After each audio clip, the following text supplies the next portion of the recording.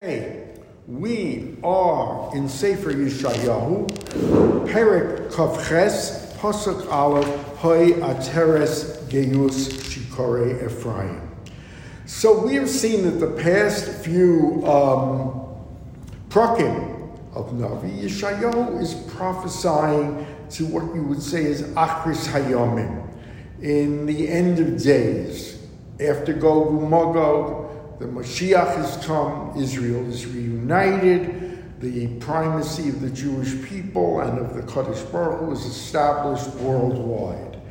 And now, suddenly, in Perek Kavches, we are being yanked back to the contemporaneous time of Yeshayahu. You will recall Yeshayahu's Navi career spanned some 86 years. And so that this particular period is the period before, right before the 10 Shvatim, the northern kingdom, is conquered by Ashur and sent into exile. It's exactly before that. And just as a preparatory understanding, when the Navi here uses the term Ephraim, it is shortcut for the Malchei Yisrael, because quite simply Ephraim was the principal tribe, as Rashi says, of Malchus Yisrael, and the first king when they seceded was Yerovam ben Nevat, who was also Ephraim. Capital is Shomron. And Yeshayahu also uses a very interesting metaphor here, that of an individual drunk, a drunkard on wine. In other words, he is intoxicated with wine. We're not sure, does that mean literally that they were drunkards at the time, or rather that they became so intoxicated, and this is the key to Yeshayahu, they became so intoxicated with the lifestyle of Gashmius, of acquisition. There was such a lust for material possession, such an obsession with acquiring wealth and acquiring pleasure, that they lost all direction. They were rudderless. There was no Torah. There was no learning. By the time of Ashur, how many years had Israel been separated from Yehuda? By the time of Ashur. By the time of the exile, how many? It was at least. It was over 300 years, I believe. I'll double check it. So it was 300 years of total separation. Yeah, and also, but there was no period of time where Israel was actually doing well, from a Torah perspective. Looks like not a minute. Yeah. Yes. And so that is his thesis. His thesis is that they have become so hedonistically obsessed. There's no Torah, and that's a corollary. What he's saying, and we're going to develop it, is that if the individual or the people become so gashmius, so materialistically oriented, it's inconsistent with a life of Torah, which is subject to debate. But let us begin with Pasuk Aleph, and he is speaking to the 10 Shvatim at this moment. Hoi ateres geyus shikre Ephraim. Woe to you, the crown of arrogance, the drunkards of Ephraim. V'tzitz nevel tzefisif arto. You were once the most beautiful glory, a flower of blossoming glory that is now withered. Tzitz novel tzefisif arto. The glory is gone. Asher al rosh geshmanim chalume yayin. Because you are at the head of a valley of fatness, literally. What means Geshmanim? You are just in pursuit of the good life. There's an arrogance born of that. And Chalume Yayin. Chalume is hammered. You hammer with a hammer.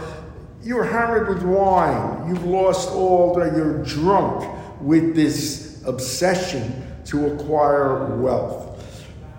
Pasuk Beis, Hinei chazak va'ametz ladonoi kizerem barad shar ketev kizerem mayim kabirim. In other words, Hashem has strong and very powerful weapons at his disposal. Specifically, we're going to get 3 of them. He has the power as a stream of hail. He has that's Kezerim Bora. He has the power of a windstorm. He has the power of flooding waters, like a Snemayim Kabirim. Shopim Heniach La'aretz Biyad. We will bring you down to the ground with these 3 tools at his disposal. And it is no coincidence that it is 3 different things mentioned: the hail, the water, the windstorm, because Ashur destroys the kingdom of Israel in 3 separate phases, as we've seen. Moreover, it's 3 separate malachim are in fact doing that. So, 3. Baraglayim Tarmisna Ateres Ushi Korei Ephraim. Again, the crown of arrogance, the drunkenness of Ephraim will be trampled. Tirmasna Baragla, be trampled underfoot. Continues Yeshayahu, V'haisa tzitzas noveil tzif. Again, that metaphor of a beautiful blossoming flower becoming like a dissipated valley of fat. It will be, and this is an interesting metaphor, Bikura B'terem Kayetz Asher Yireha Ro'eh Oso Ba'odah B'kapo Yivlena. It will be like a ripening fig, the fig that comes before the summer harvest, and it is supposedly a prized commodity, that it's going to be seized by whoever sees it. The farmer, he grabs that fig and swallows it. The farmer sees it, it's still in his palm. He can't refrain from eating it. It is so anticipatedly delicious, and that's what you're going to be. You're going to be in the conquerors. They're going to pluck you like a fig and be unable to not consume you right there on the spot. Now,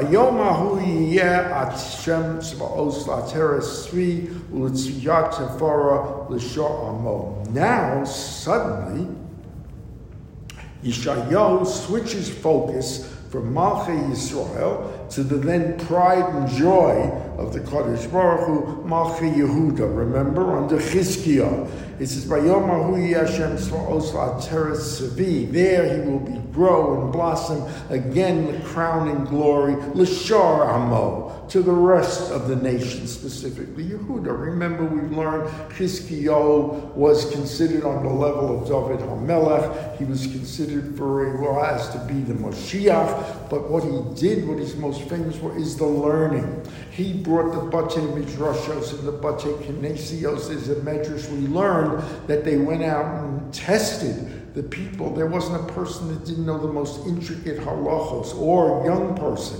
He restored Torah, he restored justice, etc. And as we say in Pasuk Vav, "Ulerevach mishpat liyosheyu al hamishpat, ulegvura mishivei malcha moshe." He did justice. It was fair. It was without fear or favor. It was without corruption. And he did it in Milchama Sha'ar. He brought all disputes to the gates of the city, where in those days that's where you had the trials. And he will display that spirit of justice. And now, sadly, as quick as they were praising Yehuda, suddenly it turns in Yehuda as well.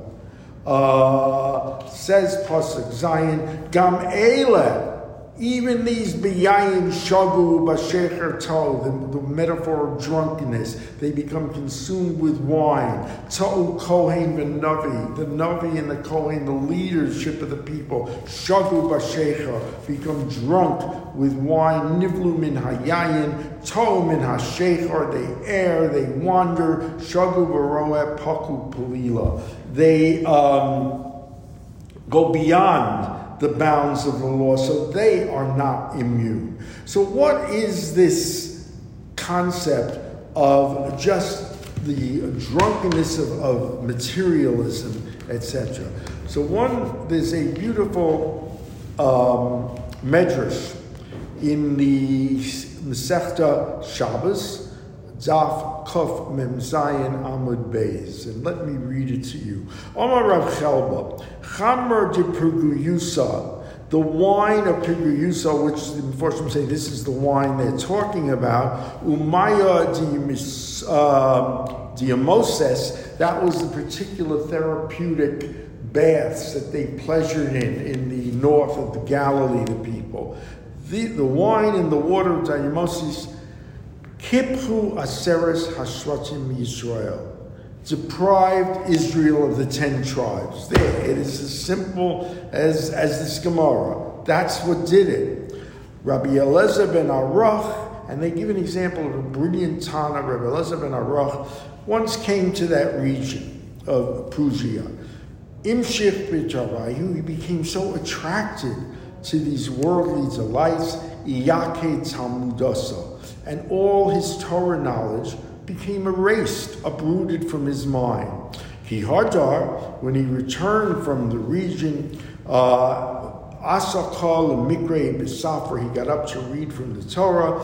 Ba'al Mikra HaChodesh Hazelachem, he comes to the part we know in the Torah where this month is yours, Chodesh Nisan and Pesach. He had wanted to read that, and instead came out Omar HaChodesh Hayolachem, meaning their heart was silent, the indication being he had forgotten his learning.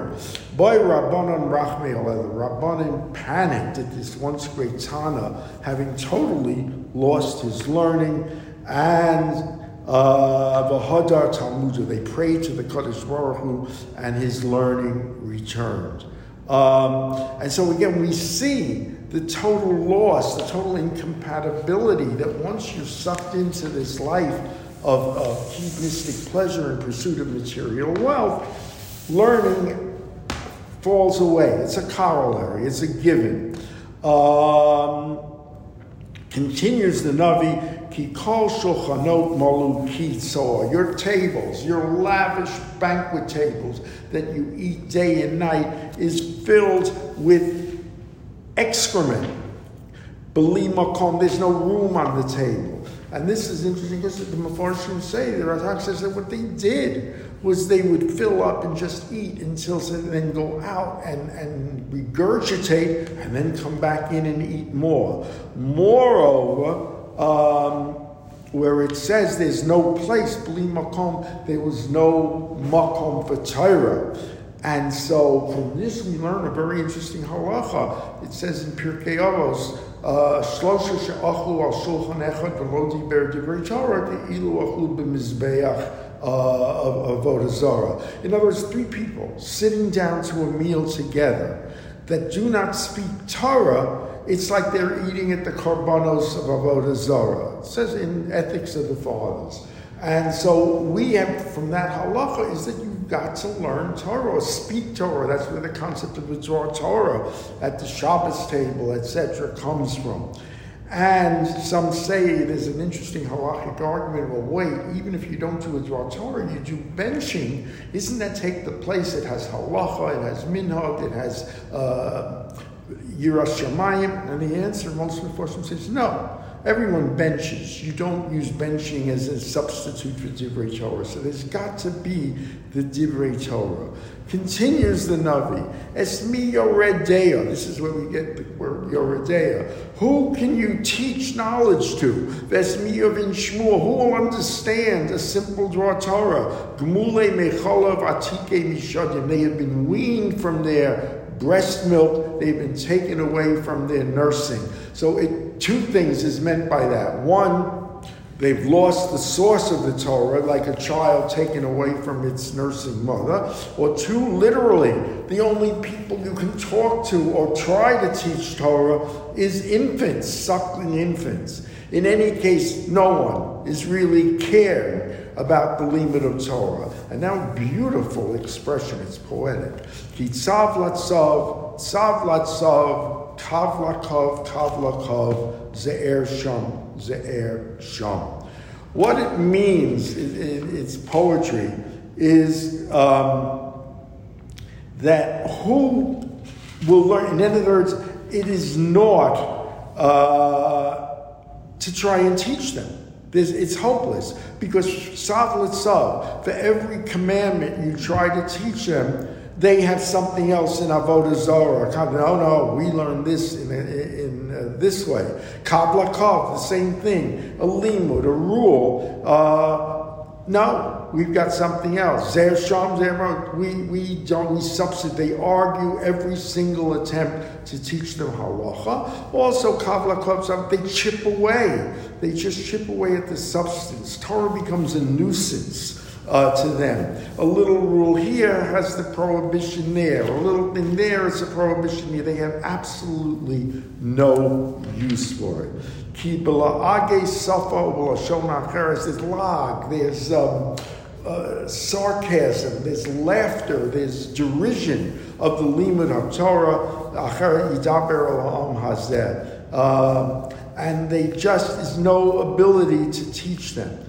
Asher Amar Elokim, like the Kadosh Baruch Hu was just trying to teach them, Zos Hamnucha, this is where you will get your repose, your tranquility. Honichu li'ayev, take care of the weary, Zos Hamargeya, below Avu Hashmoa, and do what you are supposed to do, engage in halacha, but they don't want to bother. And again, he repeats, you're a nuisance. You saying this, I'm going to show you this. Zeir Sham, Zeir Sham.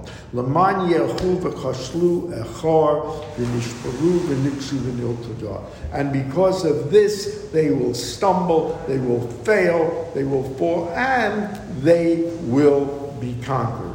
So, let's conclude with a brilliant, and I mean brilliant, quote of Reb Schwab.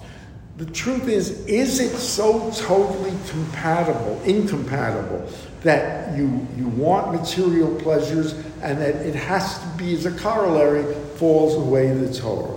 So, and I quote verbatim, when we look at Jewish life today, and this is a scathing commentary on Jewish life today, we see a frightening resemblance to the conditions which Yeshayahu is describing here. After the destruction of Malchus Yisrael, the Navi looks at the remainder of the Jewish people, with Shar Amo, under the leadership of the great Tzaddik Chizkiyahu, and sees that V'gam Eile, B'yayin Shagu B'Shecher To, that they too follow the same path of the pursuit of luxuries and worldly pleasures, which eventually led to the downfall of Malchus Yisrael, the Churban Beis Hamikdash, and Golus.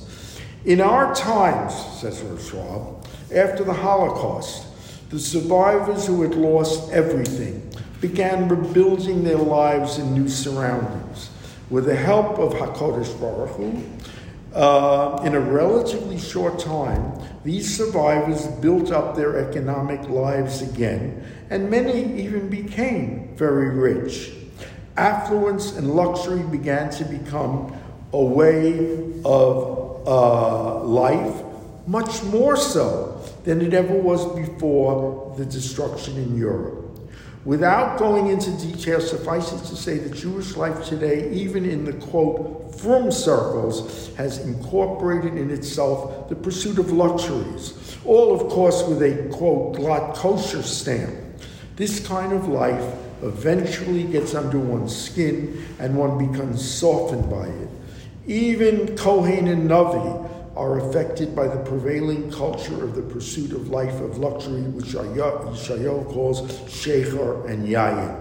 The pursuit of a luxurious life is a slippery slope to the softening and eventual abandonment of core Jewish values, that of the elevation of the Jew in his personal and public life by means of the strict adherence to Torah and mitzvot, to become the ideal human being and a role model for the world to emulate.